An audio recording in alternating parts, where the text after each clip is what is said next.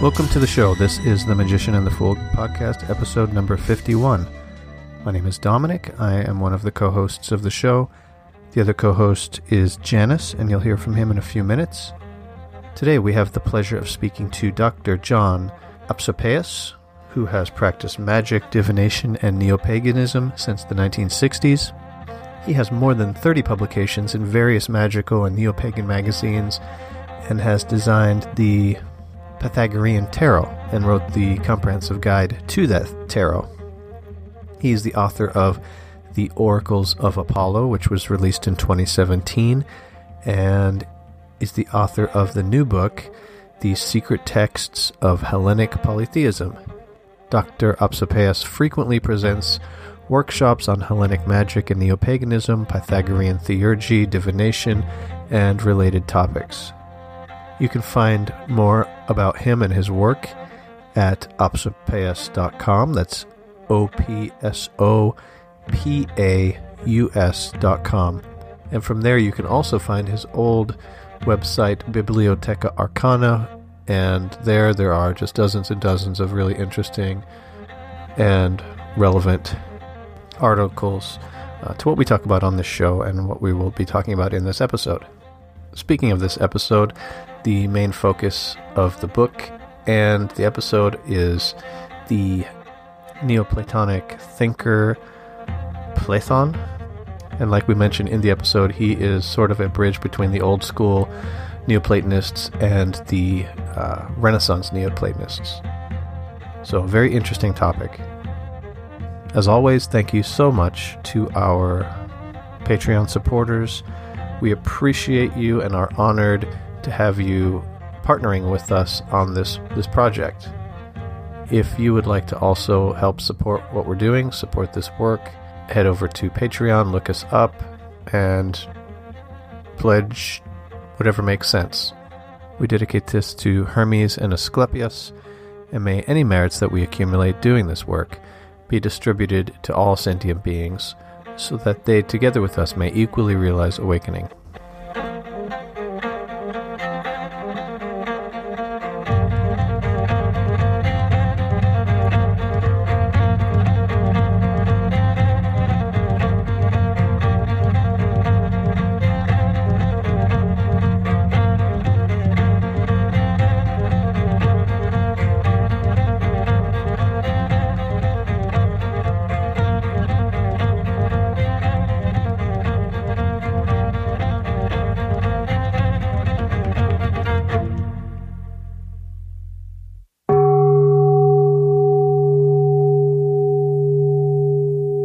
Okay, we are really excited to have John Opsopaus on the show today to discuss his new book and all things Hellenic polytheism. Welcome to the show. Thank you very much. I'm really excited to be on the show. Glad to have you here. So let's start where we always start, at the beginning. Can you tell us a little bit about yourself, how you got into this sort of world of Hellenic polytheism, and specifically how you got interested in this subject matter of Platon? Yeah, so I, like many kids, I was interested in the Greek myths. In fact, I'm pretty sure the first book I ever bought with my own money was a little thin book of Greek myths, from the bookmobile that came around to school. And so I was always very interested in mythology and Greek culture in general. I started teaching myself Homeric Greek when I was in college.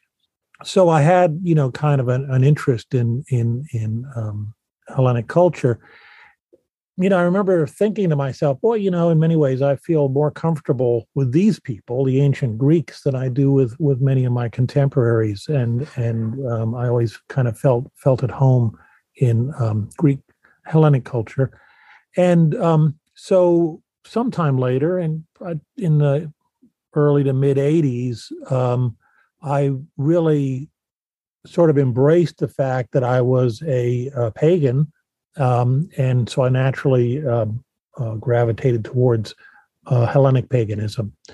And that's really, when I started working on this stuff more seriously.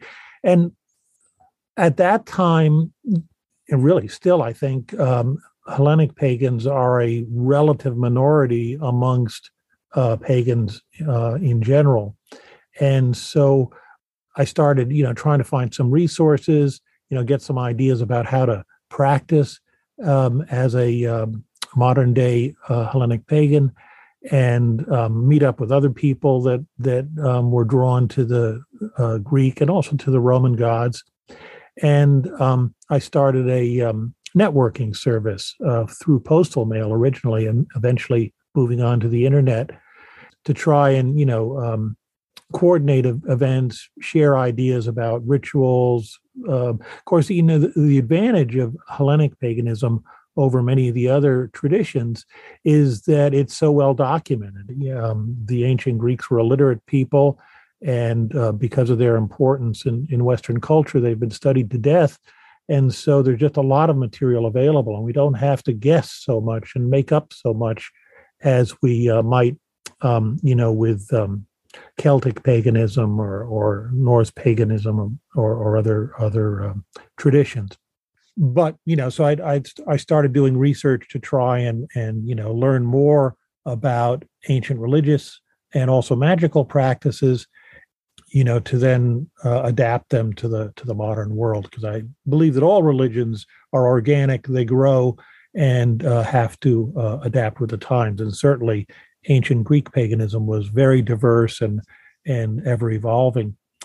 So that's sort of a general background as to how I got into Hellenic polytheism. And in 1986, a book came out that was very interesting and very exciting, and that was Woodhouse's book, George Gemistos Plethon, The Last of the Hellenes.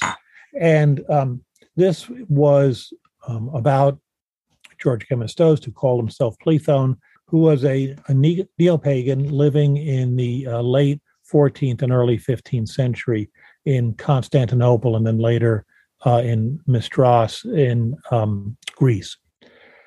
So he, what this person did, a philosopher, Platonic philosopher, was essentially produce I would say, the first neo-pagan religion, in the sense that he was taking the ancient practices and the ancient philosophy and essentially designing a religious system suited to his times. So late Middle Ages, early Renaissance. And so in that sense, it's a neo-pagan religion. It's a reconstruction. And it's not a continuous tradition that's been handed down from ancient times, although it's built on the ancient traditions. The problem was that while Woodhouse's book was very good in many respects in terms of talking about the life and times of Plethon and giving some translations, he didn't translate a lot of the major work that is important for practicing pagans. So I should maybe back up a little and say that when Plethon, as I'll call him, was alive, he had written this book of laws that basically lays down how to practice his polytheistic religion. And this was a secret, although people suspected him of being a practicing pagan, but he kept it secret because you could be executed and tortured for practicing paganism. So he kept it secret during his lifetime, and apparently had some students. We know he had some students, and some of them apparently also practiced this religion. But the book wasn't discovered until after he died. and much of it was burned. About 3/5 of it were burned, but the rest survives, and the rest of the surviving parts are translated in my book. But this was the problem with Woodhouse's book that came out in '86, was that he summarized some of the stuff. He really didn't present enough of the actual ritual material to practice. And so while it was very enticing, it really was not useful. And so I thought, well, that's kind of sad. So I went and I got the Greek text that was published in, I think it was 1858. I've forgotten the date now. But in the 19th century, with a French translation. And, I got that book and spent some time with it. But it was, my French is not particularly good, and my Greek at that time was not sufficiently good either. And I said, well, it's just too bad, but I'll just have to wait for somebody to translate this into English. Well, unfortunately, nobody ever did. And since then, in the past decade, people have got interested in Plato again, and there have been several good books written about his philosophy, again, without a complete translation of his Book of Laws, though. And so I finally decided, well, I really need to do this. And so I read these books, of course, which helped to explain his whole philosophical and religious system. And I also translated, mostly over the past 2 years, the Greek text into English, just so I would have a working translation, so I could tell exactly what his rituals were. So then I wrote the book, and the book explains then for a modern practitioner his philosophy, and also sets out his calendar. He has a whole ritual calendar for the whole year, and it sets out his various rituals and invocations. And he has a set of 27 hymns. And so it translates all of the hymns that are also used as part of the rituals. And so I wrote that all out. And ultimately, we also decided to include my working translation of his Book of Laws as an appendix, a rather lengthy appendix. I think it's about 100 pages in my published book, with some translations of some of his other material as well.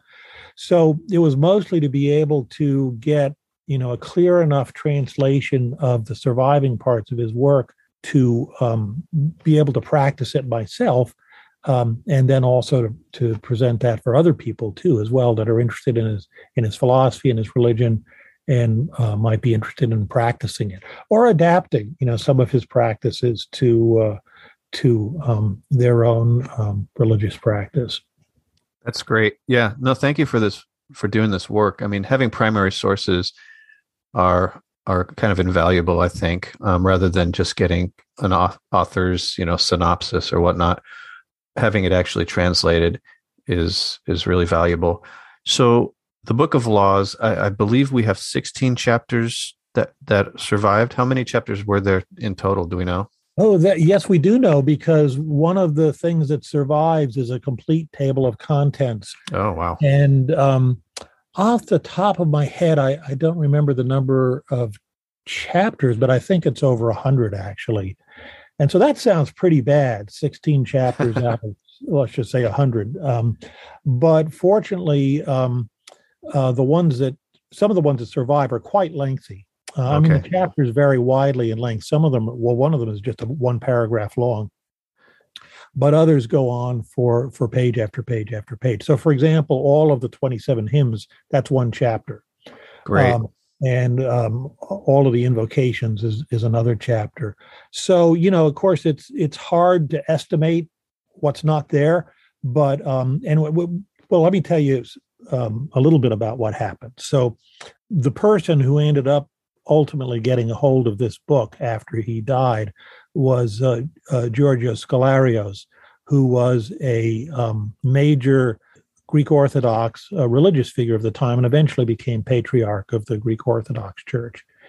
And he had suspected Platon of being a pagan for a long time. And so this was his proof. So on the one hand, he wanted to destroy the book, but because Platon was a famous philosopher, he knew there would be a lot of criticism for destroying sort of the magnum opus of this well-known philosopher. So what he said he did is he preserved enough of the book to prove his crime, basically. And he tells us that he spent 4 hours ripping out pages out of the book and burning them. So, that's a lot of burning, I guess you would say, but what he preserved, of course, was the stuff that, showed that Platon had a practical pagan religion. And so that's in many respects the most important stuff for us as practicing pagans. What he burned were unfortunately, some quite important philosophical chapters about prayer, about the gods, about daimons, and it would be very nice if we had those. But we can kind of guess what Platon probably said, because he said, "I'm not inventing anything new. I'm just basically building on the work of my predecessors." And in fact, he gives a sort of a golden chain of 28 predecessors that are the basis for his work.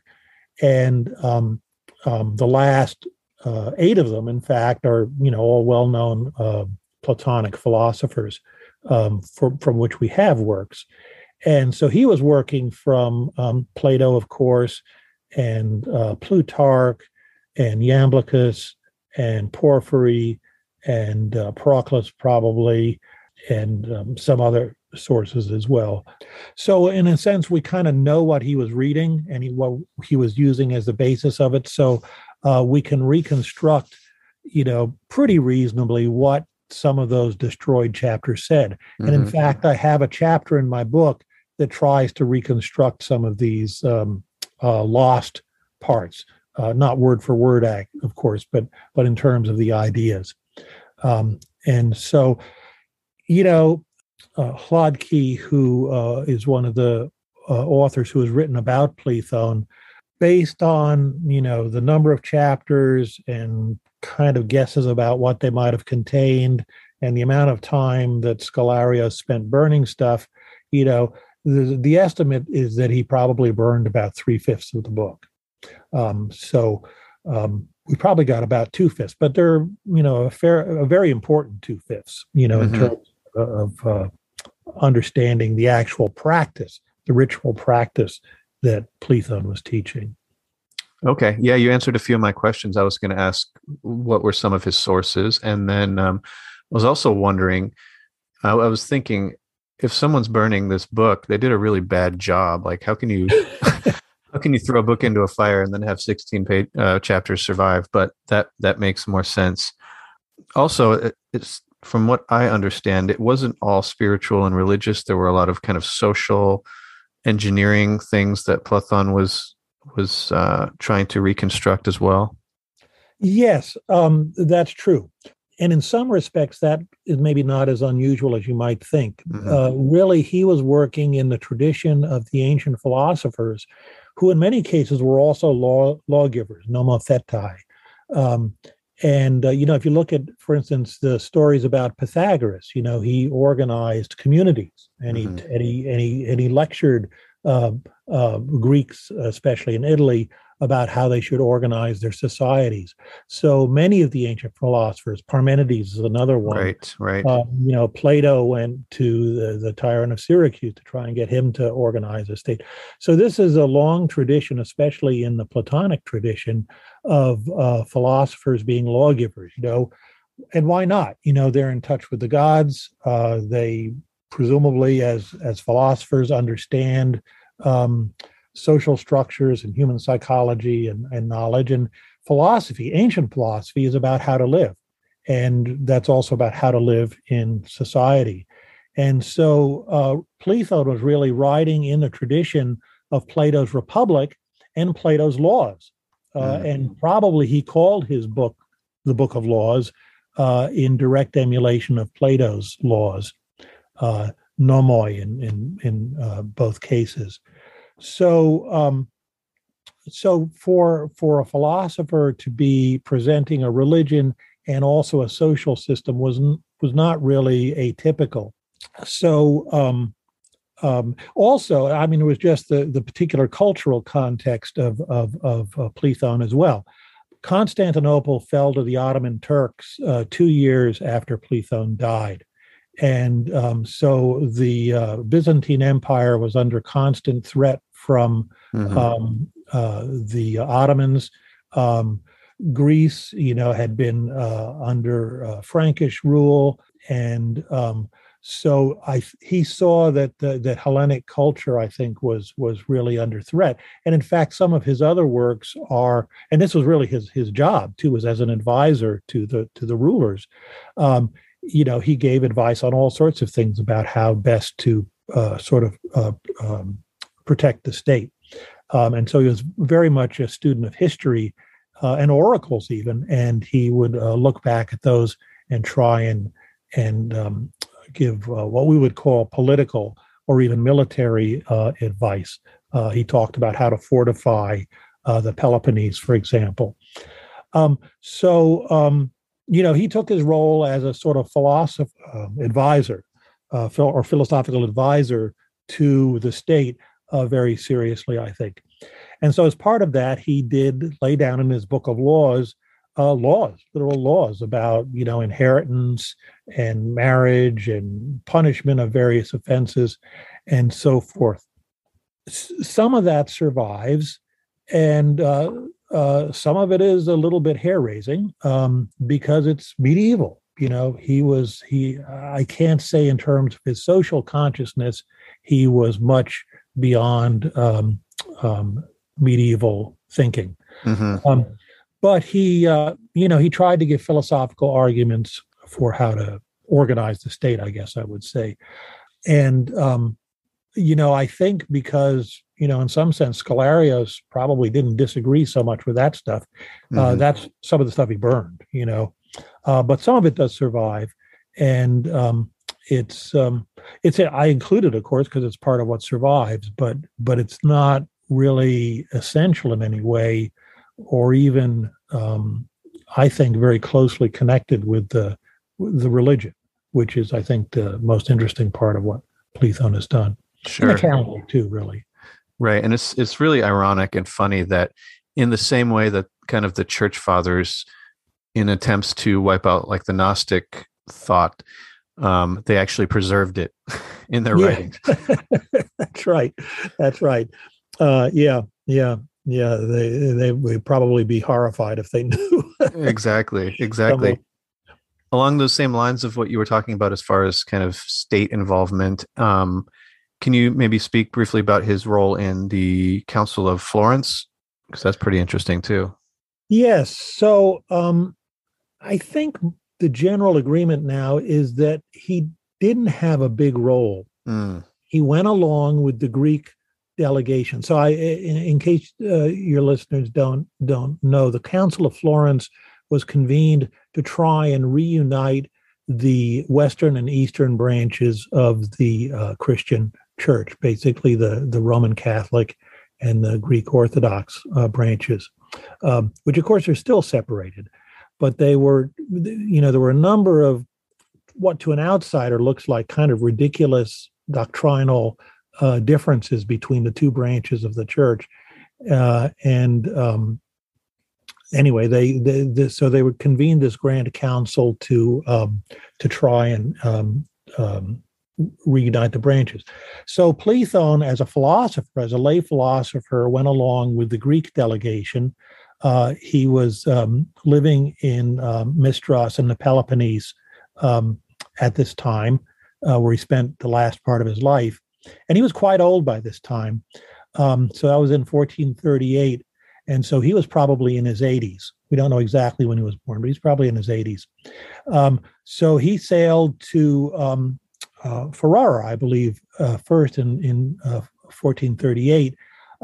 And the Roman delegation came up from Rome, and they moved the council to Florence in 1439 for not quite clear reasons. Partly it seems to have been the plague, but so we had all of these church officials from the eastern and western branches meeting to try and decide if they could reach some sort of unification. I mean, part of this again was had to do with the politics that the eastern Byzantine half of the Roman Empire was being assaulted by the Ottoman Turks, and they needed support from various cities more to the west, Italian cities and others. And so they wanted to get, there was some negotiating. Well, if you accept these things, then we'll send you some ships to try and protect Constantinople. And so most people think he really didn't care because he was a pagan. His sympathies were more with the Greeks, and so he didn't like some of the Roman ideas being sort of imported into the Greek church. And he thought, as a philosopher, Plato was much superior to Aristotle.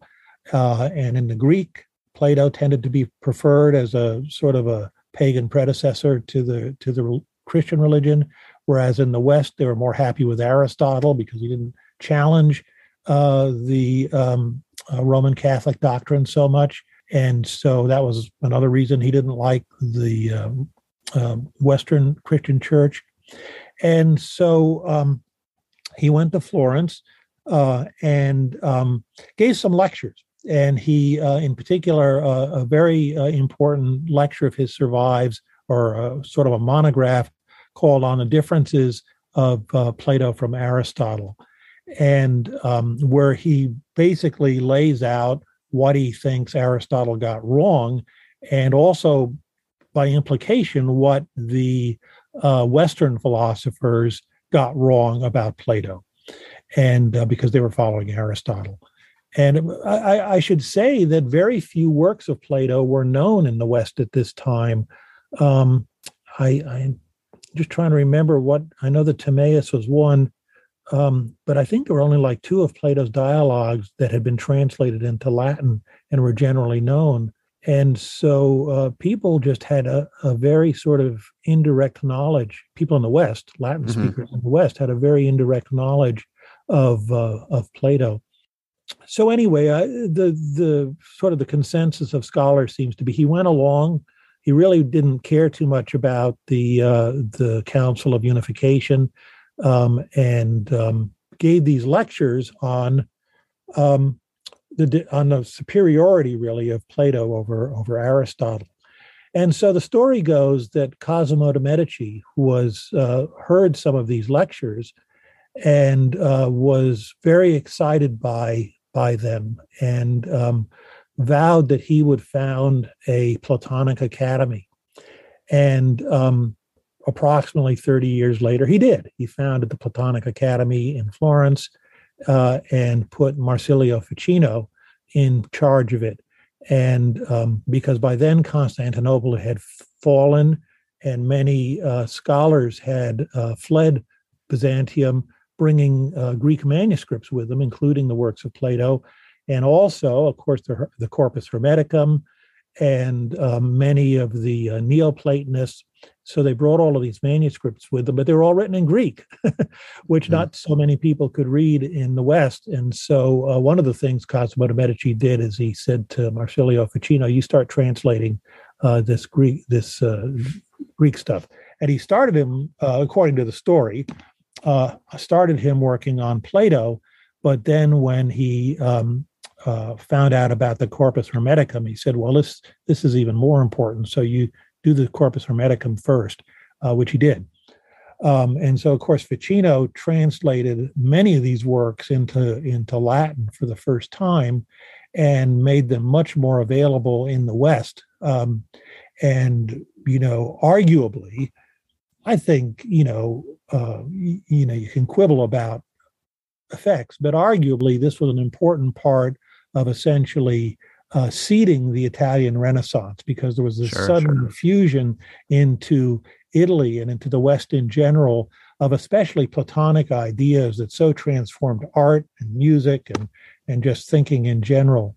And of course, sort of the whole esoteric tradition too that came out of the Florentine Renaissance.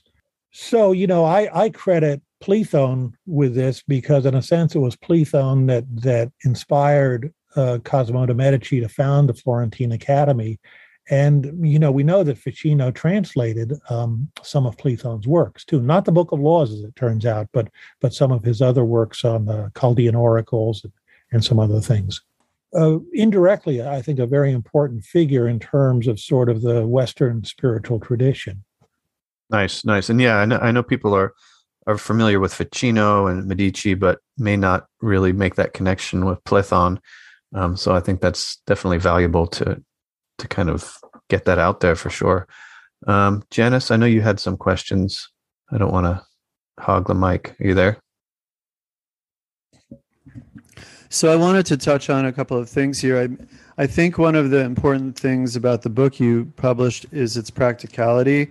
Often these subjects, while intriguing, whether we're talking about Platon or we're talking about Renaissance Neoplatonists, or even Iamblichus for that matter, a lot of the material in print is theoretical or philosophical and not practical.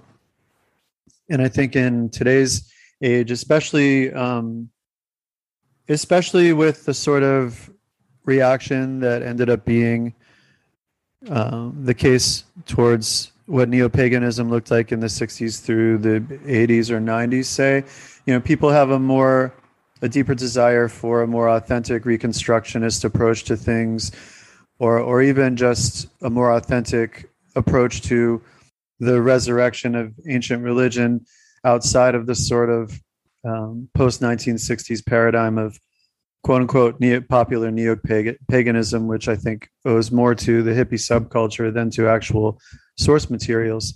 And we're seeing a lot of that now. There's different groups. There's Hellenic groups, there's Roman groups.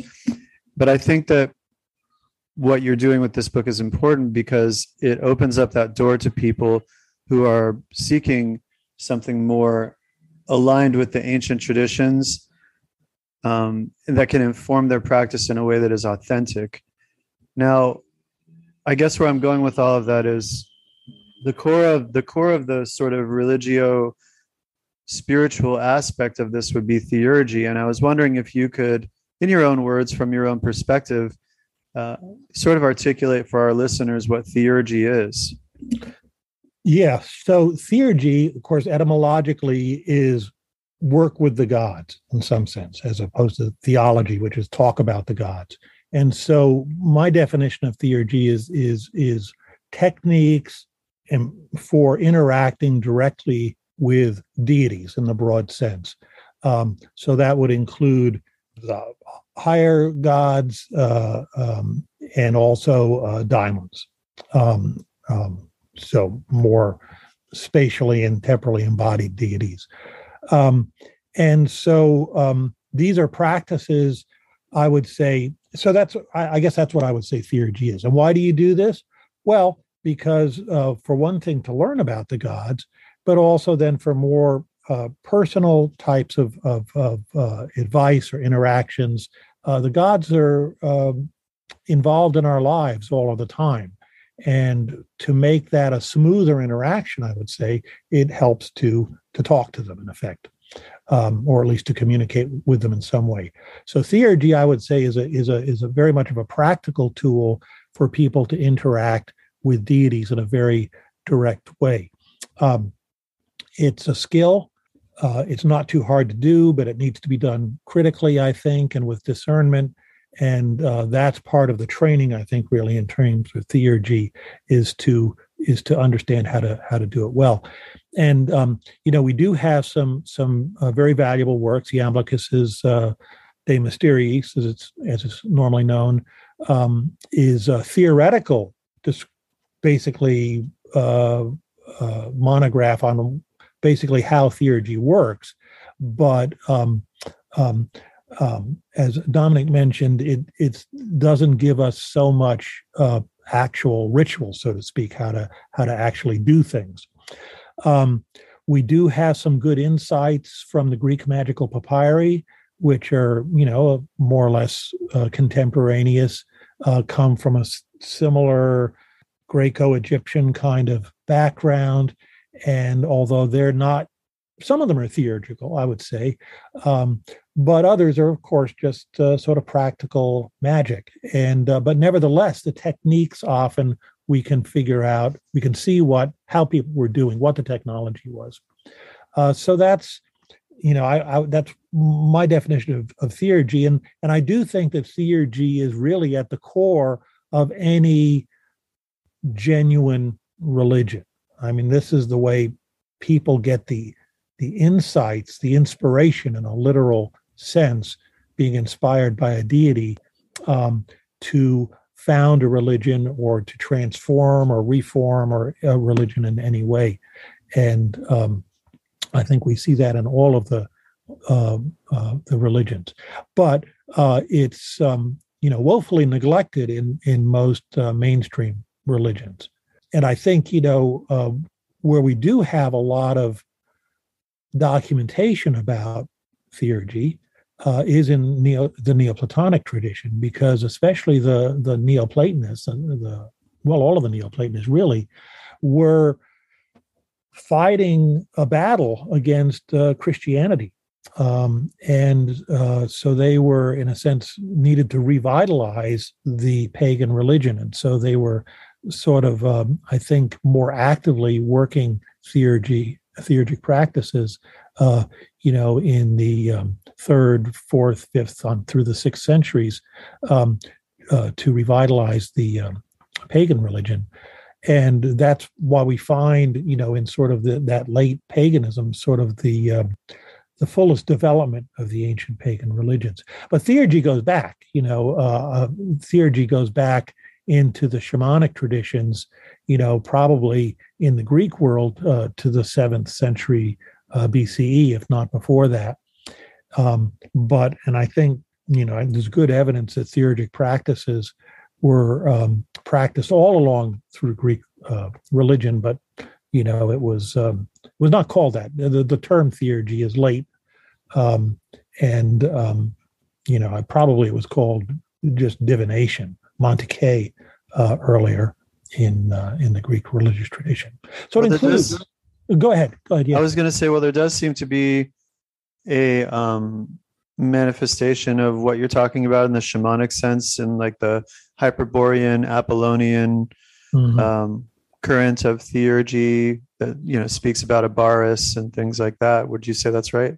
Yes, exactly. That's right. And so those stories, that we've got about Pythagoras, and actually about many of the pre-Socratics, once you're familiar with theurgy and you read those things, you say, oh, okay, that's what they were doing. That makes sense out of this story, flying on a golden arrow, as Avaris did. Parmenides, journeying to the underworld to have a conversation, a lesson really with Persephone. These are theurgical operations. And when you read them with a background in theurgy, it just, it seems so familiar. You can just really understand what they're doing. And of course, this is why, so much, previous work on the pre-Socratics especially, kind of misses the point, because they were very rationalist philosophers reading these texts, trying to read them like modern philosophy texts. And, they're, of course, most of them, or many of them, are written in verse. They're poetic. They couldn't believe them to be literally true. And so they just kind of were not able to interpret them very well. But I think, Parmenides certainly, Heraclitus, the whole Pythagorean tradition, a lot of the stuff in Plato, really, can be understood better from a theurgical perspective. Where is this stuff coming from? Well, they tell you it's coming from the gods, but they mean that literally, that they're going on if you like, a shamanic journey to interact with these beings. And they're getting inspired then with what they later write down.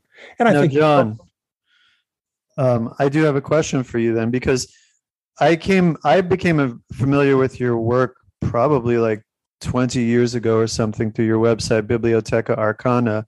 mm-hmm. And I was floored because for the first time I felt like I saw someone in our current time who seemed to understand theurgy from the inside, and who seemed to have, based upon what I saw on the material you have on there, seemed to have had some direct theophanic experiences that motivated them to go on this path. And so I guess my question for you, as somebody who not only has been a scholar for decades of this, but a practitioner, is what is the ultimate purpose of theurgy? Well, it sounds kind of trite, perhaps, but I would say it's to live better, and if you believe there are gods, and if you believe they have some effect in our world, it's easier to live better if you have some interaction with them, if you know what they have in mind for you or for the world at large. You don't have to just accept that. I mean, part of what I think is very important in the theurgic tradition is it's a two-way interaction. You may argue with the gods. You may say, I don't, okay, that's what you've had in mind, but I don't like that. I don't think that's right. And what else? How can we work this out? How can we negotiate some way forward that satisfies what the God wants to happen and what we want to happen? And so I think that's, in a sort of a superficial sense, that helps you to live better. People will say, the God hit me over the head with a 2x4 or something because, sent me so many signals about what I was supposed to be doing, and I wasn't listening. And finally, they had to send me a sign that I couldn't ignore. And so it's much easier if you don't have to be hit with the 2x4. And also if you can maybe negotiate how things are going to go as well. So I think it is, in fact, a valuable life skill. And I think that this, goes back to the idea that philosophy is a way of life, and it's to help you to live better. And different philosophers had different ways, different ideas about how to do that. The Epicureans and the Stoics and the Platonists, for example, had quite different ideas. But the important thing about the Platonic path, and this is sort of the Apollonian path as well, is that the gods are an important part of that. And so that any sort of way of interacting with the gods and communicating with the gods can help that process along, whether it's divination in some sort of mechanical way, casting knuckle bones or whatever, or whether it's a theurgic ascent to union with the gods in a more profound way. These things can all help you to live better because, among other things, you understand the world better and you understand your place in the world better. So I think that's why these practices are important, and why the ancient philosophers taught them, and why it was really a central part of their religious practice in many of these traditions. The Neoplatonists, Orphics, the Gnostics as well, and in some Muslim and Christian and Jewish traditions as well, and in outside the Western world. I find a lot of parallels between Neoplatonic theurgy and practices in Tibetan Buddhism. Yes. So I think the basic technology, if you will, or the science underneath the techniques is the same, worldwide, because we're all people. And so it gets packaged in different cultural ways, but the basic ideas are the same. Okay. And can you you touched on it a little bit with the Greek magical papyri, but a lot of times there seems like there's this stark contrast between thaumaturgy and theurgy.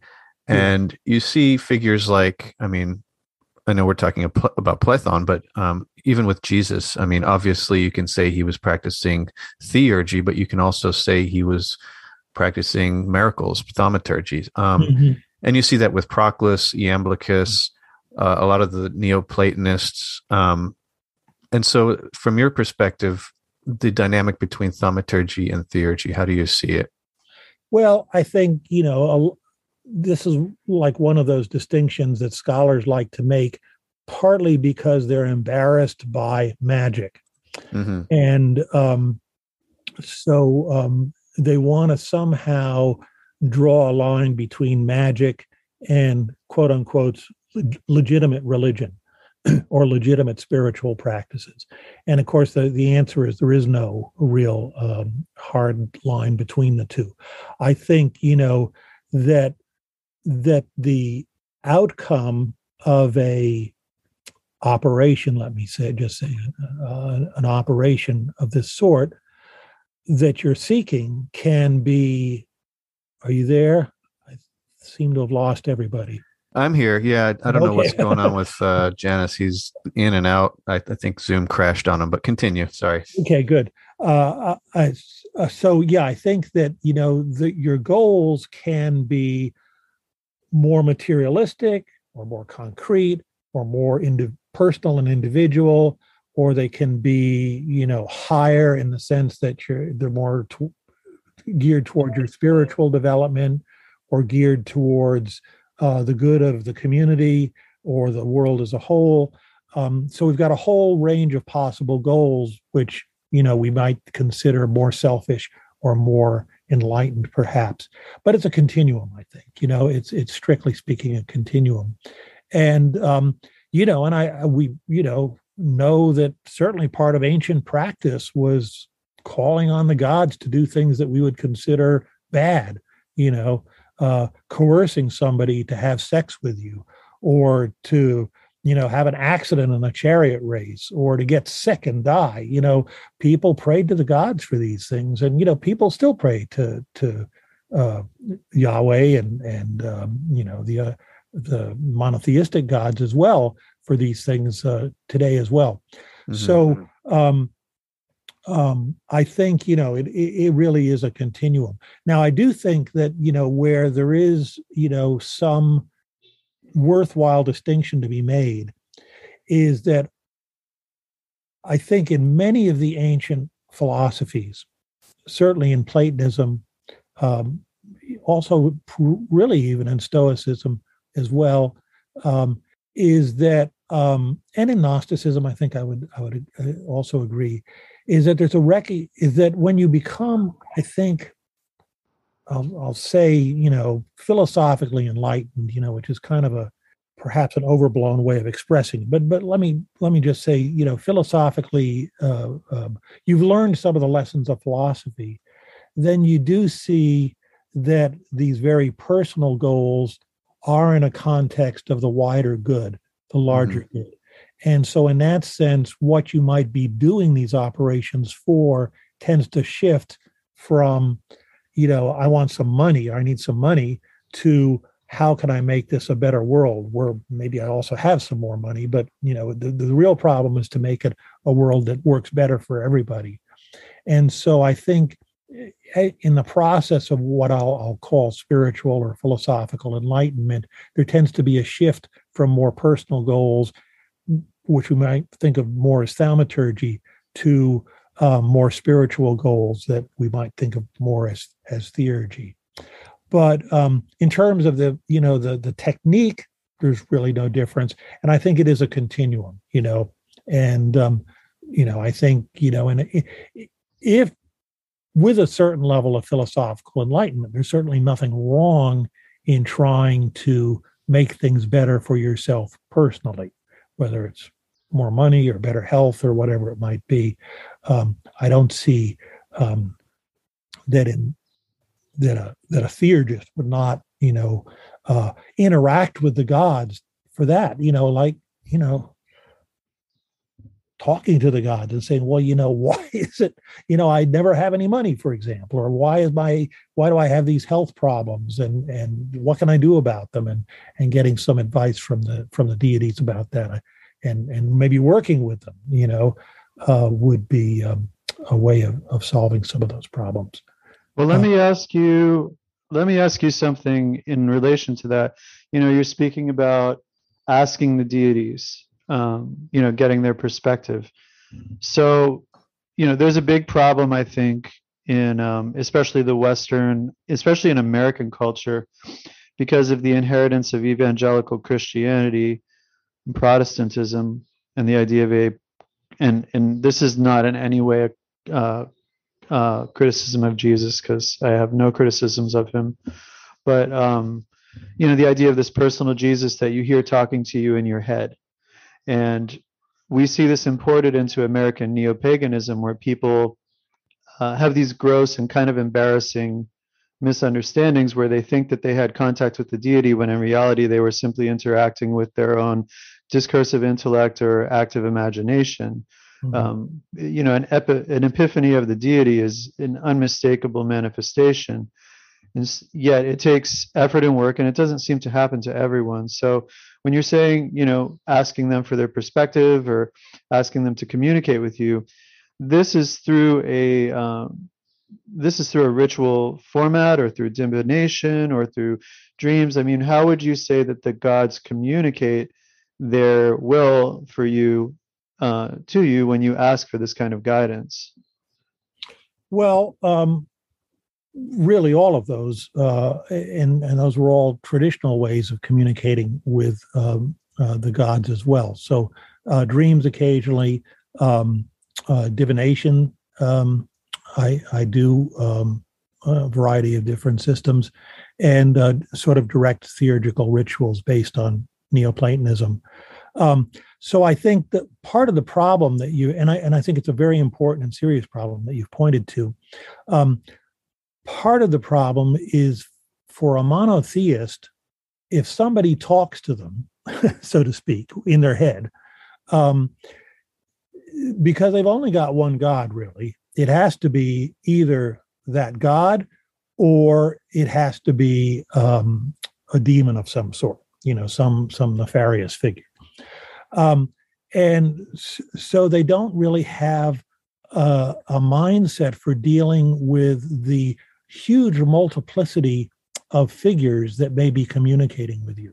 And I think, in a polytheistic context, people understand, or at least people that have some experience in theurgy understand, that when you invoke a deity, that deity may not arrive. Some other deity may arrive. Some lesser being, a daimon, may arrive.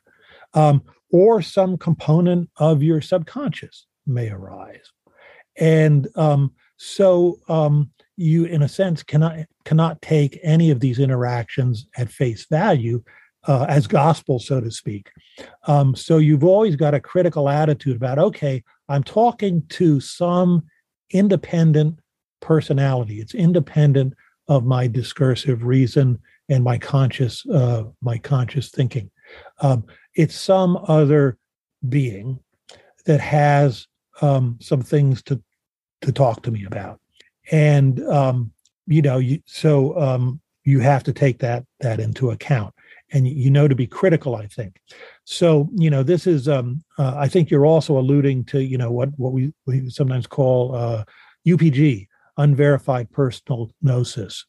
Okay, I had this grand epiphany of whoever came to me and told me just how things are.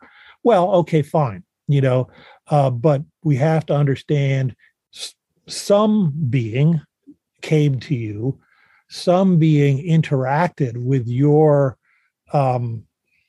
subtle body, perhaps, would be Platon's version of how this works, interacted with your subtle body, and this was filtered through your imagination, and you had these experiences with this being. So there's a lot of potential for contamination there. You don't really know who you were communicating with anyway.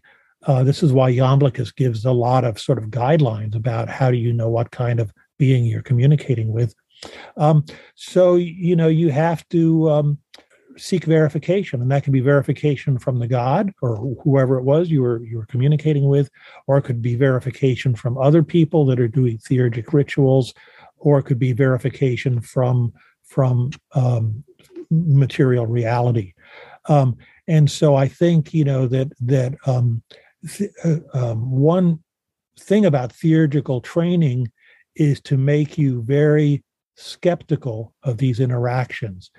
They're important, but it's a potentially very noisy channel that they're coming through, and a noisy channel from a not very clearly identified source. And so you have to kind of take them from that perspective. And this is part of the interaction, is to say, oh, wait a minute, why should I believe this? What you're telling me, or I don't believe what you're telling me, and to try and go from there. And I think that that's a part of what's missing from a lot of the evangelical types of communities is they do just think they can kneel down and pray, and whatever comes into their head, that's the gospel, quote unquote, gospel truth, and they can go with that. And I think in traditions that have a established theurgical tradition, whatever it may be called, that there's a lot of preliminary training to first of all to give you that level of discernment, and again, just knowing you're in a polytheistic context where there's lots of beings that might be communicating with you at all sorts of levels in sort of the hierarchy, if you like, of divine beings, gives you a certain degree of skepticism right there. So while I think that these communications are always important and relevant for you as an individual and should be taken seriously, nevertheless, they should be treated critically and, again, with discernment, to use that old word, and not assumed to have really any implications for other people unless there is some sort of verification. If a lot of divinations and theurgical operations are independently coming up with the same thing, well, then you've got a better basis, and you can sort of filter out the personal stuff. And so maybe Apollo talks to me. Well, some other pagan who doesn't worship that pantheon, they're going to get a communication from somebody else. So that's going to be one difference right there. But the way it comes also could be quite different.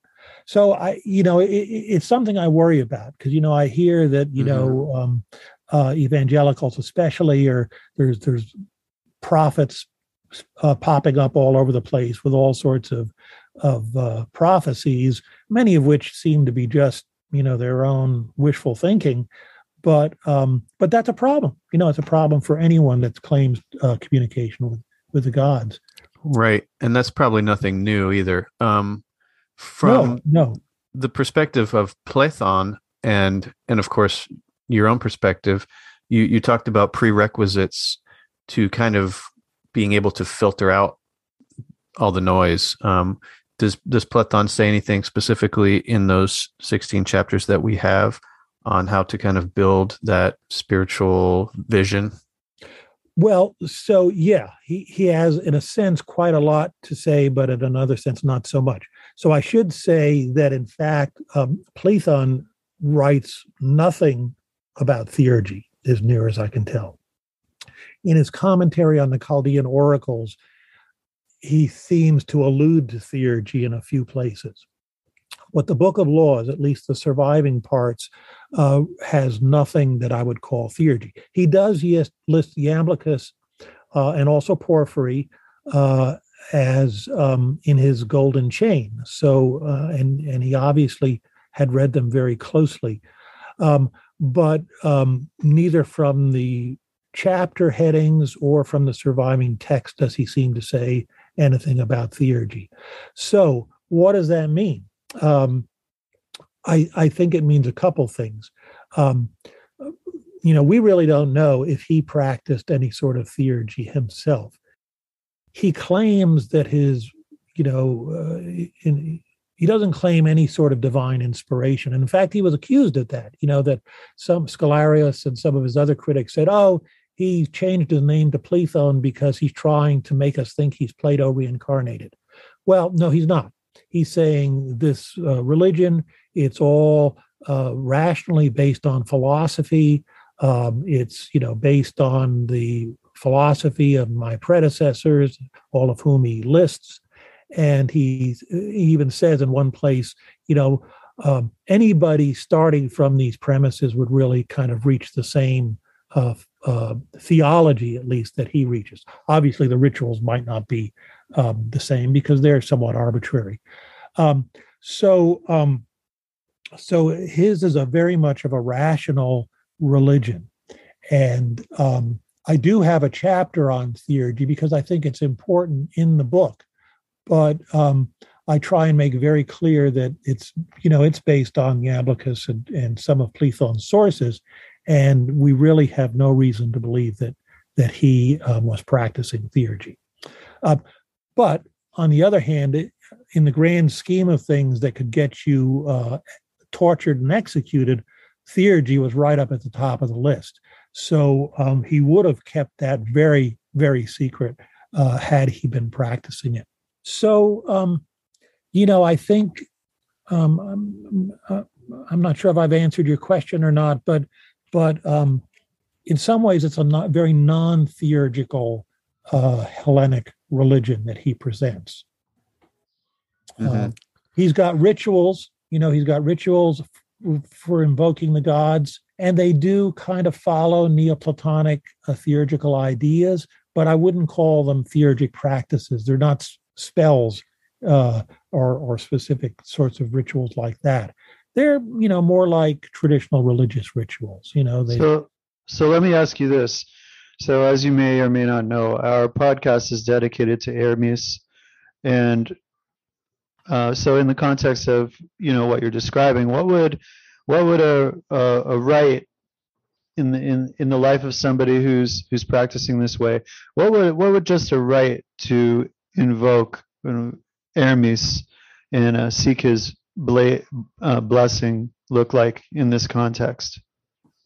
So it would all his rituals have pretty much the same format, and I can describe a little bit about later about how these fit into the whole calendar year and everything.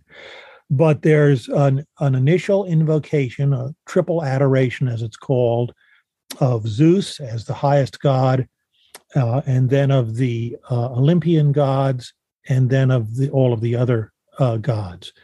So there are sort of three salutations that take place to the gods in general.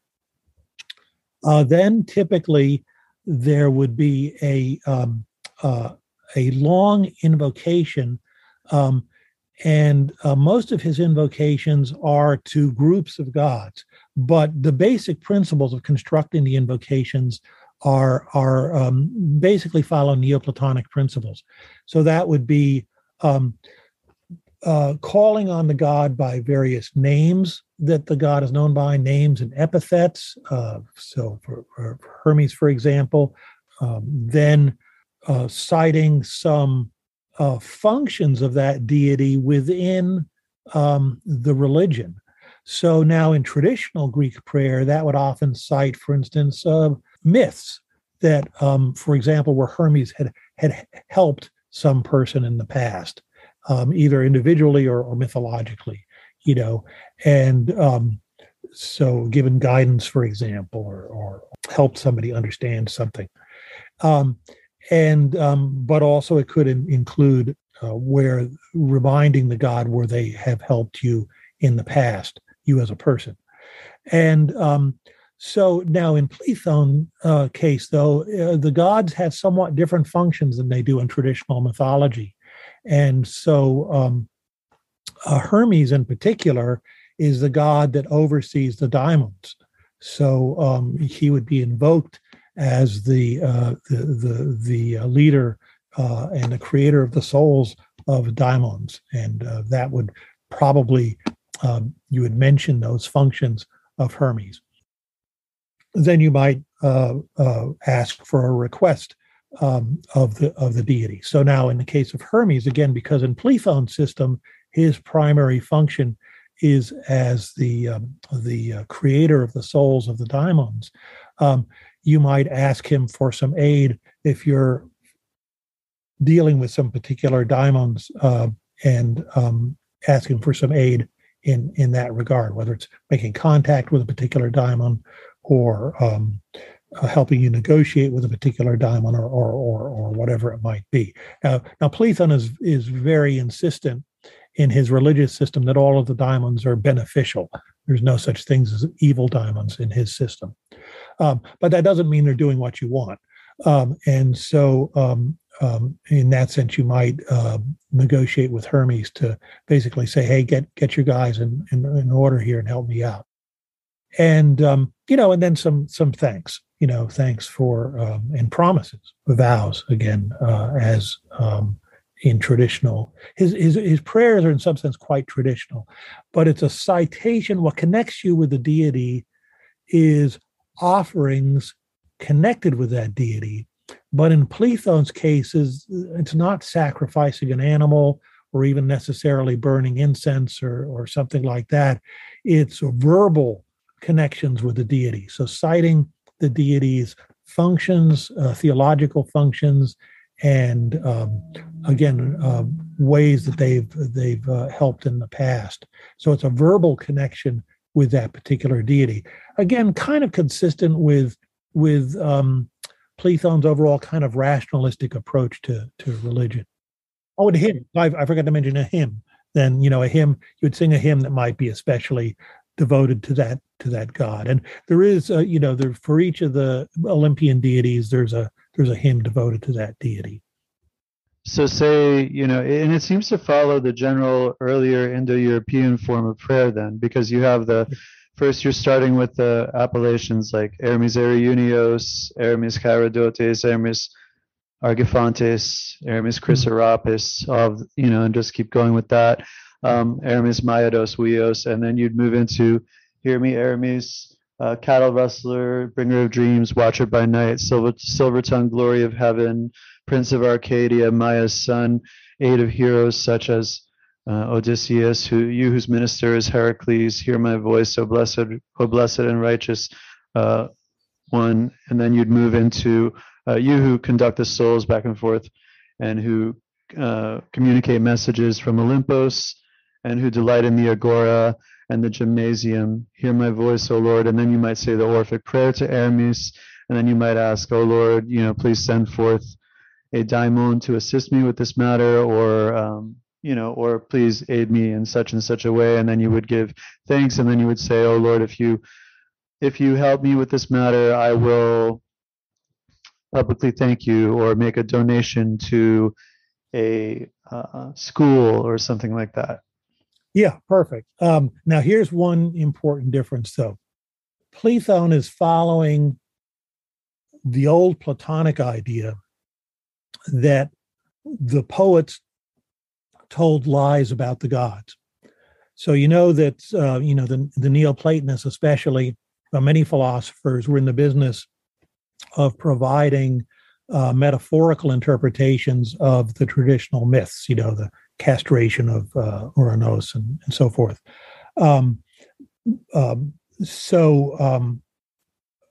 Plato had famously said, in his ideal state, throw out all of the poets because they tell all these lies about the gods. And so Platon really is following up on that. And he's saying, well, that's true, and the philosophers can tell us the truth about the gods. And so his religion is based on what he understands the philosophers to have said about the gods. So many of those traditional myths he would reject as basically misleading and pernicious lies. So now he does cite some of the myths, and he, in some of his assignments of the functions to the gods, he seems to be alluding to some of these myths as well. So I'll give you a specific example, that Dionysus is the god that oversees self-moving things. So in a philosophical sense, things with souls. And this seems to be an allusion back to, and again, it all comes from Plato ultimately, but, that the Plato's statement that the Thyrsus carriers are many, but the Bacchae are few, that a person whose soul has been reunited after the Titans carved it up, and boiled it. The heart was rescued, and Athena took the heart to Zeus, and Zeus sewed it in his thigh or whatever, and it was reborn as Dionysus. So as a divine type of soul. So this is a process that we all go through. This is the Orphic process, of reuniting our soul and divinizing our soul. Well, he seems to be alluding to that in what he says about Dionysus, but he doesn't tell that myth, and that myth is not explicitly cited, in the hymn to Dionysus. So that's the only difference, is he would be very selective in what myths he cited in his prayer, because some of the myths might be compatible with the philosophical understanding of that deity, like, for example, the Orphic myths, but other myths he would consider, just bad stories, and it would be sort of insulting to the god, if you like, to really, and wouldn't connect with the god, because what you're trying to do is use these stories to connect with a particular deity. This is how you try and control who you're actually talking to. And if you use the wrong story, well, it's going to miss the mark. It's going to get you nobody, or it's going to get you some random daimon or something. So that's such an important piece of advice you just gave, because I feel like what you're saying is essentially that the myths themselves are a technical method of communication that evokes the qualities of the god that you're trying to connect with symbolically. Would you say that's correct? That's exactly right. Now, you can interpret them metaphorically, and that metaphorical interpretation can be the connection. I've actually just written a chapter on theurgy where I use an invocation of Athena in exactly that way, and it's from Proclus, actually. Proclus, in his hymn to Athena, cites a number of the myths, but they're clearly given a metaphorical interpretation, which is what he's after, because he's like the contest with Poseidon over Athens, and I'm just trying to remember what other ones he mentions, but Proclus's hymns, there's 7 surviving hymns, are a really good example of using the myths with a metaphorical interpretation to basically make the connection you want. Now, again, Plato is not so willing to do that. He is less willing to use the traditional myths, because I think he says, in fact, they're too likely to be misinterpreted by I forget the term he uses, but the unschooled or the uneducated. So he's really trying to come up with a religion which is not just for a bunch of philosophers, but it's for this community that he's defining in his Book of Laws. So he's, trying to come up with a popular church, if you like. And so he doesn't want to do things that are going to mislead people. I guess, crudely, they don't want them going out castrating their father just because, that's what Kronos did, so it must be okay. Hey, John, how do you feel about that? Because I could see where taking those myths as literal could lead people into kind of a fundamental worldview, a fundamental path, similar to how you see, not that we want to knock Christians, but how Christian fundamentalists take these literal things way too literally. Do you feel like that was kind of the direction he was going with what you're talking about, as far as the metaphorical interpretations being a little bit too problematic potentially for the masses? Does that make sense? Makes perfect sense to me. Yeah. Okay.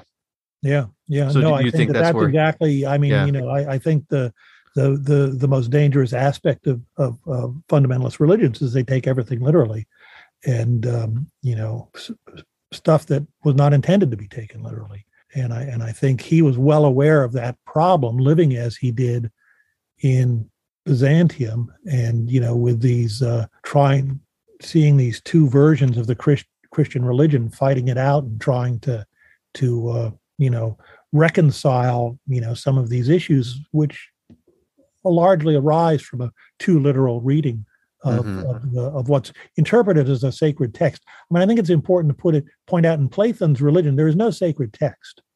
There's neither his book of laws nor any of the other predecessors that he cites are treated as sacred texts.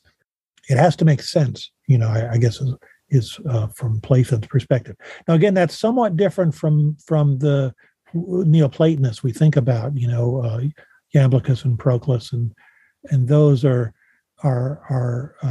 more willing to embrace the non-rational aspects of this, I think, than Platon is, at least in his public religion.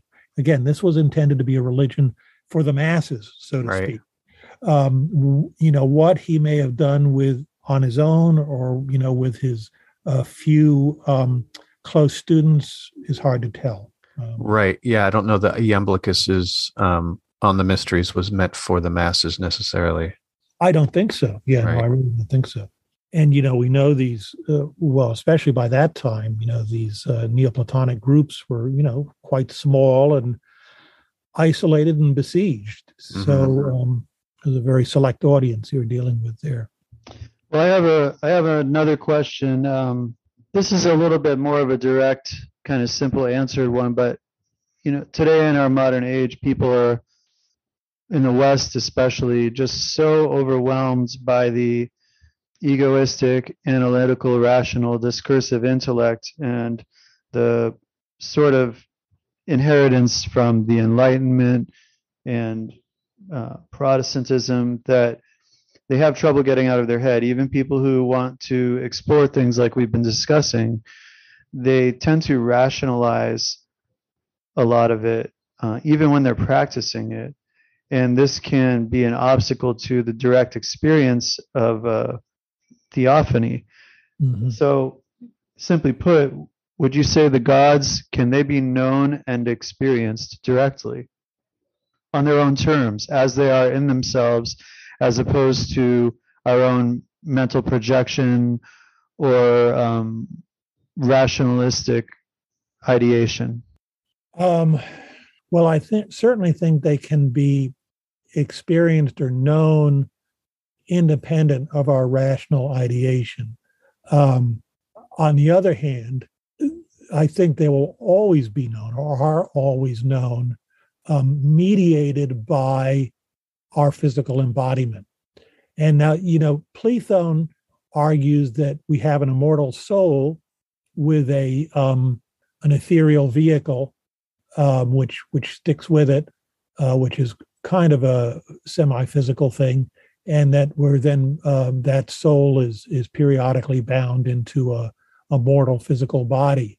And but it's the higher part of that, what in ancient Greek philosophy is called the nous, the supra-rational mind, I would call it. It's the mind that knows the Platonic forms directly without thinking about them, so to speak, without analyzing them rationally. And so most of the Neoplatonists, including Platon, would say our nous can have some direct contact with the gods. And I think, in some respects, he believes that we can know more about the gods than, for example, some of the other Neoplatonists would acknowledge. So in that sense, he grants a little more human power, cognitive or epistemological power, than Proclus or Iamblichus would. But it's this higher part of the soul above the rational part. The anoia is the sort of the discursive reason, where we think things through and talk to ourselves and so forth. But the nous is a higher faculty, and that's the part that is really of the same nature as the gods, and therefore can have some direct contact with the gods and know it. But nevertheless, that's then we have some experience of that, and that's mediated by the rest of this whole package. It's we think about it and talk about it to ourselves even, and try and understand it in conceptual terms. That's with our lower discursive reason, and again, it's especially for the lower beings, the daimons. Plutarch basically says that they interact with our subtle body. Their subtle body interacts with our subtle body. So it's sort of a mediated interaction as well. So we can have those direct experiences, but because they're supra-rational of their nature, they have a sort of ineffability. We can't really describe them in words or really even conceptualize them to ourselves, because immediately when we try and say, oh, well, what was that light, or what was that sudden feeling of euphoria and union? Well, now you're putting words on it, euphoria and union and light and so forth. And so you're now, dealing with it with a lower level of your mind. And it's not direct anymore. Now it's mediated by all of these words and concepts we're using to try and understand it. So yes, we can have these direct experiences, but then we have to deal with them. We have to try and make some sense out of it. And then we're back in our limited and fallible minds. And this is why philosophers talked about these stuff. The Neoplatonists would go and do their theurgical rites and have their experiences, but then they had to try and figure out what it all meant.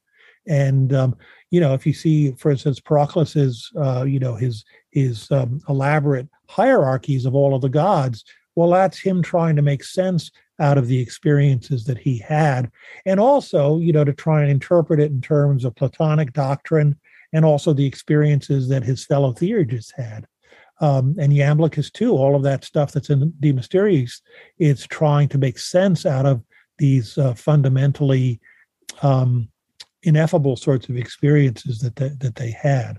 And so I think, like with divination, you get a dream or you get a result, an oracular response, then you have to make sense out of it.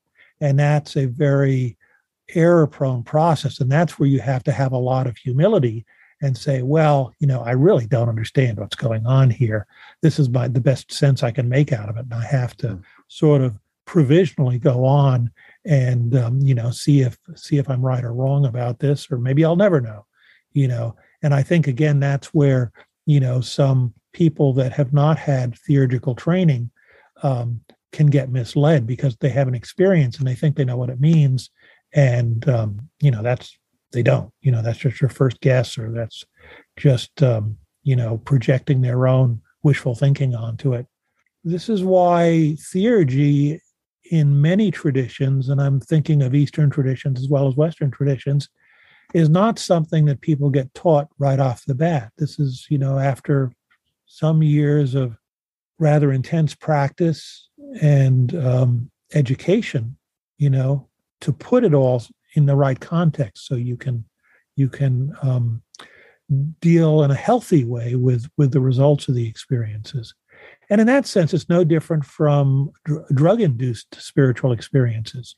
You can't just take a drug and expect to have a spiritually enlightening experience. There's set and setting, to set the proper environment and also the proper training and expectations to encourage an experience that then will have some spiritual insight, bring some spiritual insight. Sure. Yeah. I mean, that was kind of what I was getting at earlier about the prerequisites to having an authentic experience or perceiving it as authentically as possible. And I guess these things can only really be perceived through our, it's all perceived through our biases and, where we are mentally at any given time. So, I mean, that's something to consider, that the gods are going to be kind of dressed up in the clothes that we provide them in our mind. And, someone in late Greco Egypt is going to see Jupiter or Zeus dressed more in those clothing, literally, than someone in an earlier, Greek context. So, all things to consider for sure. Yeah, one of the Chaldean oracles says that explicitly. We put on these forms for your benefit. Mm-hmm. Right. And epiphanies that I've been involved with other people, where Athena appeared, in one case in being driven in a limousine, and not dressed up, with a helmet and all the rest. So yes, absolutely. These are, and this is why, Iamblichus says that the higher gods appear as, balls of light, or it's not clear exactly what he's saying, but, they don't appear as people, they don't look like people. In a sense, that's when the theurgist doesn't need the crutch, if you like, of a easier to relate to appearance. But we know how to relate to people, right? So it's very reasonable for the gods to appear to us like people. Because we can read body language and expressions, and we know how they talk and so forth. So I think it's a very reasonable thing. But it's important to keep this all in mind. And this is also, let me mention one other thing. This is why, in living long-lasting theurgical traditions, of course, there's a, I'll say guru-student relationship too, because then when somebody who's learning theurgy or beginning with theurgy, if they have an experience, they can go to their teacher and say, well, what about this? And the teacher can help them sort through all of this and, talk about, how to interpret it. And that's, I think, a very important part of learning to do this. Like most skills, it's best taught experientially and with a sort of oral tradition, one-on-one. And we know that the ancient philosophical schools operated this way. There were group sessions where people could talk about their dreams and, different things like that. But then there was also one-on-one instruction where people could talk about their experiences and get, specific guidance on what to do next. And I think this is what, helped ancient theurgists steer clear from some of the traps that lie, that are potentially in these sorts of spiritual practices. Mm-hmm. So that leads me to one, maybe one final question for you on my part, at least. That is the daimon in the context of this, the daimon, or the genius, one could say. First of all, does Platon touch on this at all in any of his work? And second of all, in your own personal understanding, what is the role of the daimon in this kind of theurgical work? Okay, so Platon has a hierarchical system of gods. So Zeus is the top god, and then there's the Olympian gods, which are Platonic forms. Essentially, they're outside of time and space. They're eternal in a completely timeless sense. Then there are the celestial gods. I said Olympian gods. I made a mistake. I meant super celestial gods, who are outside of time and space. And they're essentially Platonic forms. Then there are the celestial gods, which are, I would say, symbolized by the 7 visible planets. Of course, he lived in a pre-Copernican world, so he thought they all went around the Earth. But these are lesser gods that are in time and space, but they're essentially everlasting. They, from his perspective, continue on forever. But they're, in the heavens. And then on Earth, there are the daimons. He calls them sometimes just daimons, sometimes terrestrial daimons. And as I mentioned before, he insists that they're all good because they're emanations ultimately of Zeus, who is good. So all of the gods are good because they're all emanations of Zeus, who is good. So this is sort of standard Platonism. There's a lot of nuance to talk about. Well, what does exactly mean that everything is good? But I'll leave that aside. So the daimon's job is basically pretty much like in traditional Middle Platonism. They are assistants to the gods. They help carry out the gods' functions on Earth. So the super celestial gods are outside of time and space. So in effect, they need surrogates operating in time and space to carry out what they do, to fulfill their functions. And that's what the daimons do.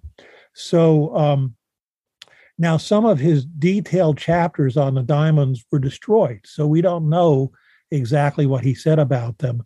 But as I said, he insisted that they're basically the lowest rank of daimons above us. He says they're the lowest immortal beings above humans, and they're divine and good. So we have to look at his sources for about the daimons, and I have a section in my book which is basically reconstructing what he might have said about the daimons, and it's mostly from Plutarch and Chalcidius as well, and a few other sources, which are all sources we know he used.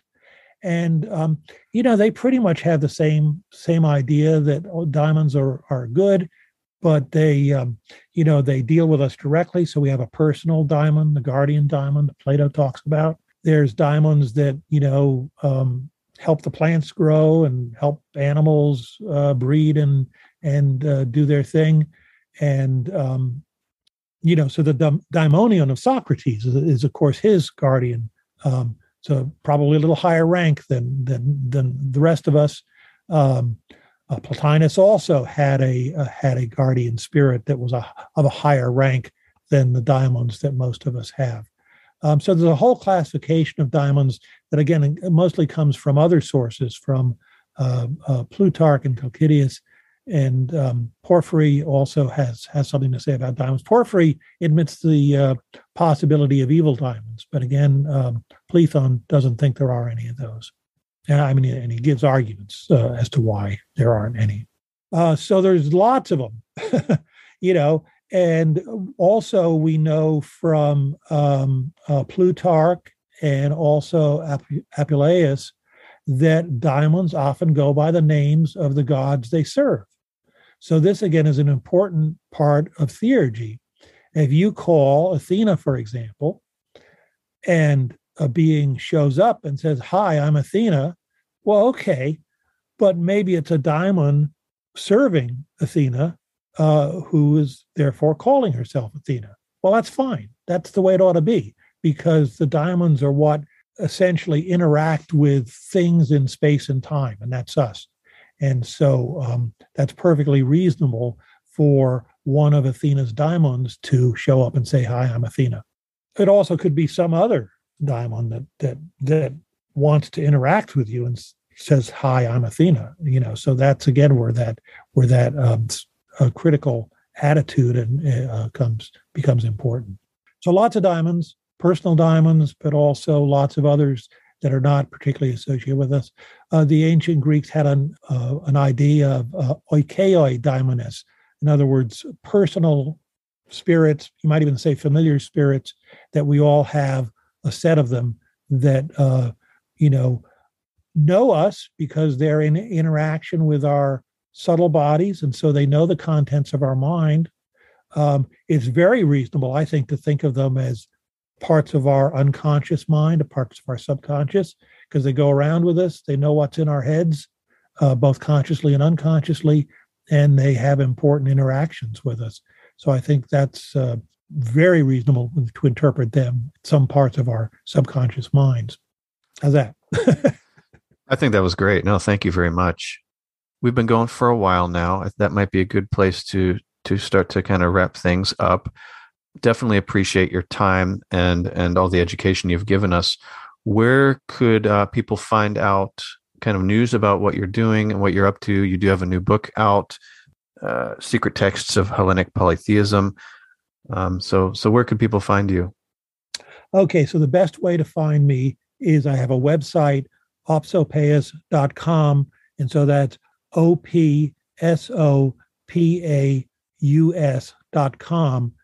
And I have information there on my my latest book. You just mentioned Secret Texts of Hellenic Polytheism.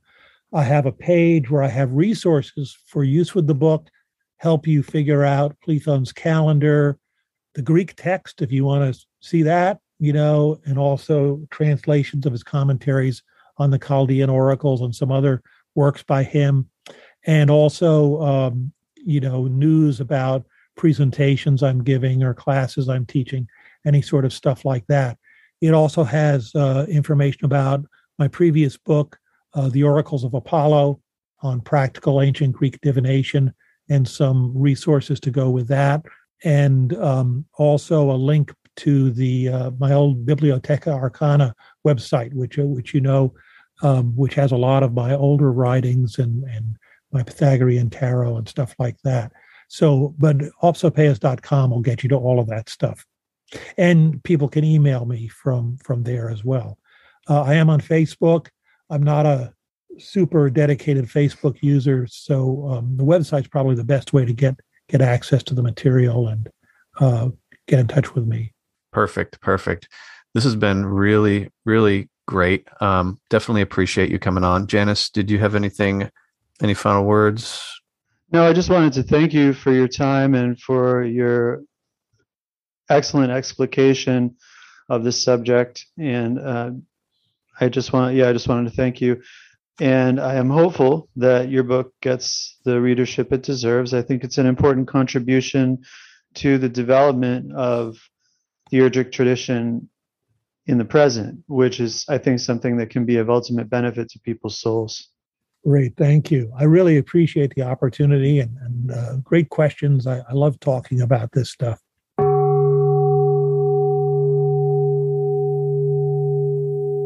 Okay. That was John Opsopaus, a current exponent of the theurgic tradition in our age. I remember, 20 years ago or something, going online and finding his webpage, Bibliotheca Arcana, and being blown away. I couldn't believe that there was somebody with this much acumen and insight regarding the art of theurgy writing on a regular basis on this obscure art. I was totally impressed by the contents of that page. Tons of magical and theurgic workings abounded, philosophical writings on esoteric Pythagoreanism, interpretations of the Tarot. And he also did make a Pythagorean Tarot, which is pretty excellent. I have it. It's out of print, unfortunately, but the book that accompanies it is also excellent, even if you don't get the deck, because it's a really formidable exposition of Pythagorean doctrine, interpreted through the lens of Neoplatonic theurgy. He was a pleasure to have on the show.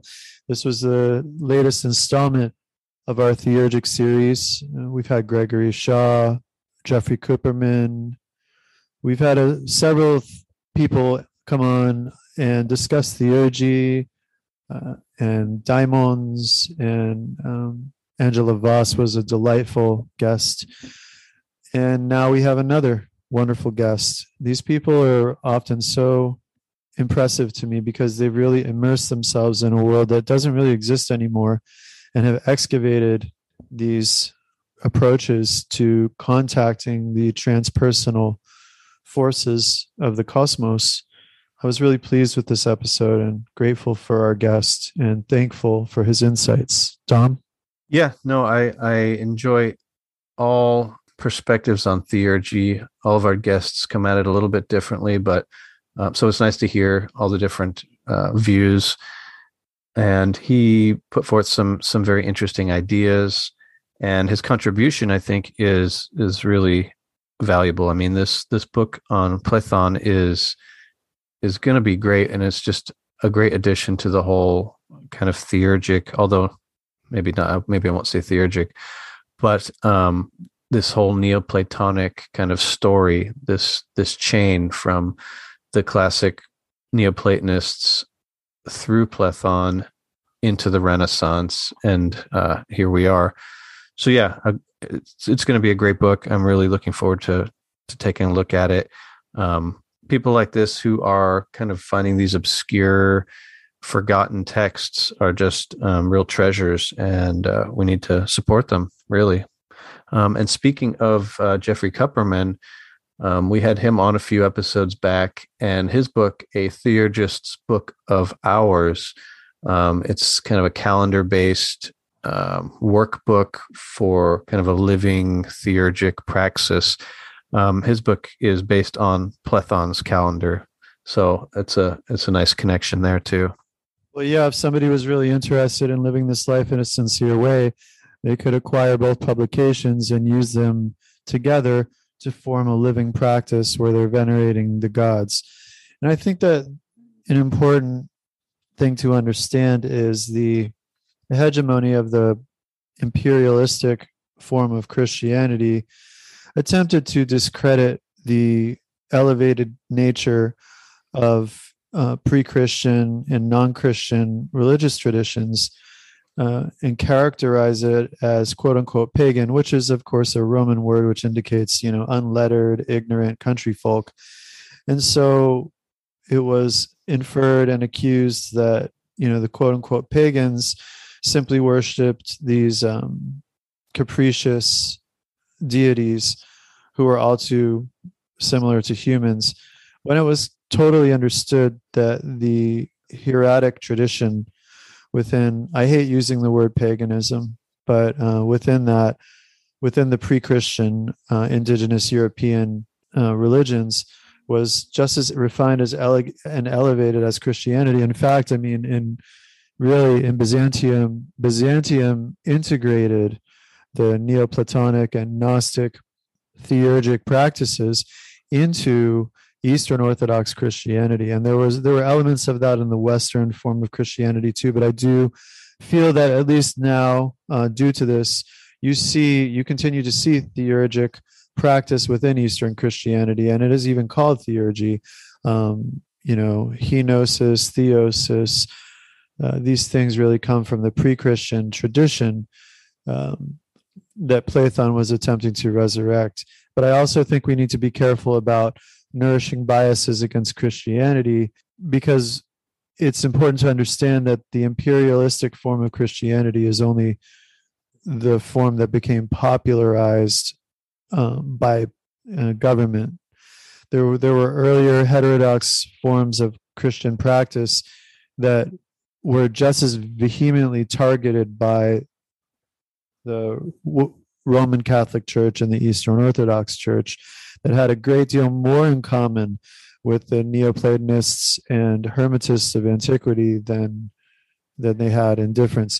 It's really interesting, in the Byzantine section of the Met Museum in New York City, you can actually see an amulet from Byzantium. It was a marriage amulet to protect a couple and to commemorate a marriage. And on one side of it, there's the Gnostic Pantheos Abraxas. So, this is, if you consider that this was it was made in gold, if you consider that this was something that was, carried on a regular basis by just a regular citizen, probably upper middle or upper class citizen, it challenges the narrative that these were marginal beliefs and attitudes. I mean, so we have to really question history and look at it with great scrutiny. And right now, I think part of what we need to do is, now that we are safe to, without being targeted, reconstruct as much as possible these approaches to spirituality. And part of the reconstruction is a deconstruction of the the mindset that we've been inculcated in the Western world for hundreds and hundreds of years, if not really a couple thousand years almost.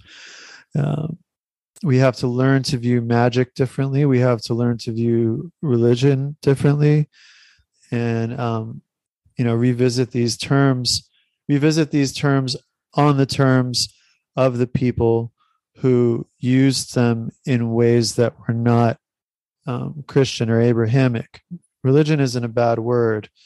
And to assume that people before Christianity or during Christianity who did not practice it were not religious and did not have approaches to interacting with the divine, or did not interact or did not believe in a form of the divine that was sublime and refined, is a conceit that has been taught to us. We have to unlearn these conceits. As I mentioned during the episode, the inheritance of evangelical Protestantism, evangelical Christianity, the Protestant tradition, cannot be underestimated. Anybody who has visited a quote-unquote neo-pagan gathering in America, at least, and I hear in England, if you go to Glastonbury, there's a similar sort of phenomenon.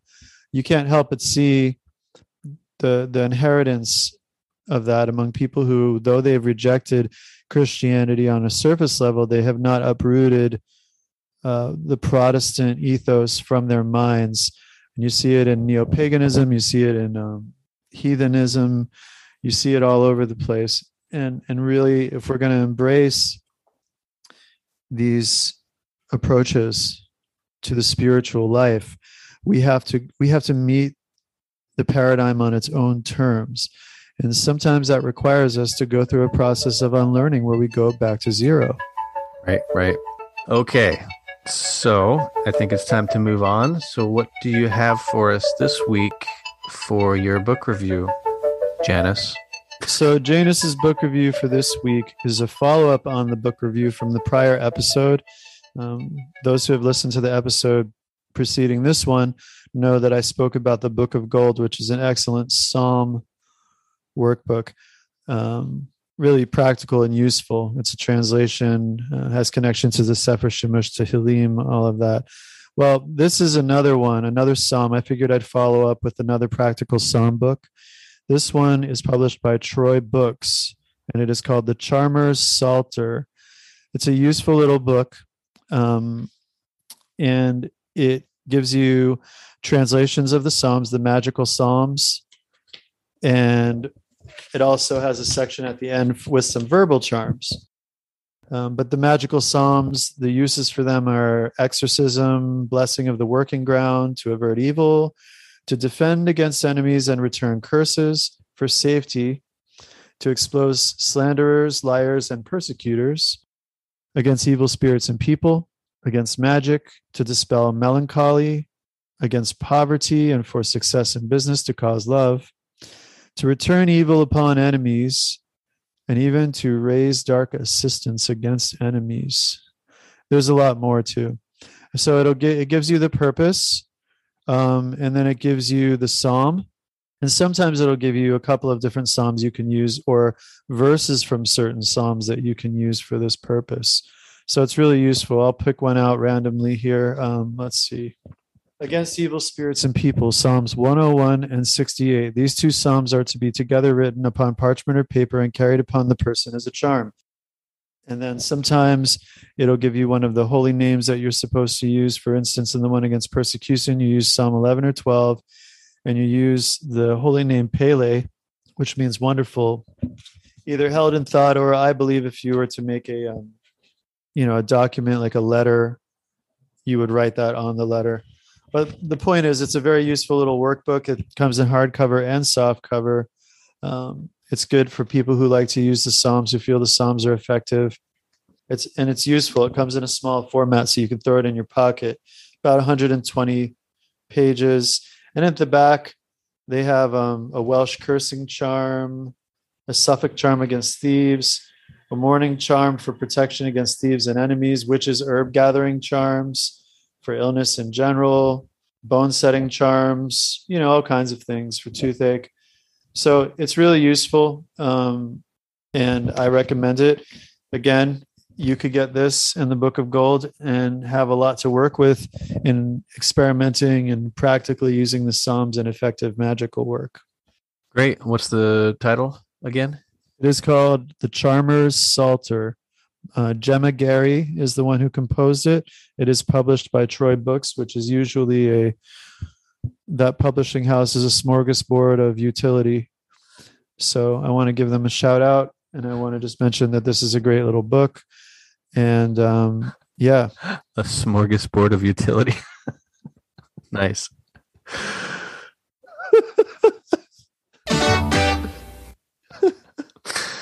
Okay, where were we? I think that's it for today. We appreciate everyone listening from all around the world. Please give us a rating and review where you can. Feel free to shoot us a message on any of the platforms, on Facebook, whatever, comment on YouTube. We love hearing from you. We're always interested. We're also open to your ideas. If you ever have a guest you'd like to hear that you think would be compatible with the theme of the show, just let us know and we'll do our best to reach out to them if it would fit with what we do. Okay. On that note, we will see you in the next episode.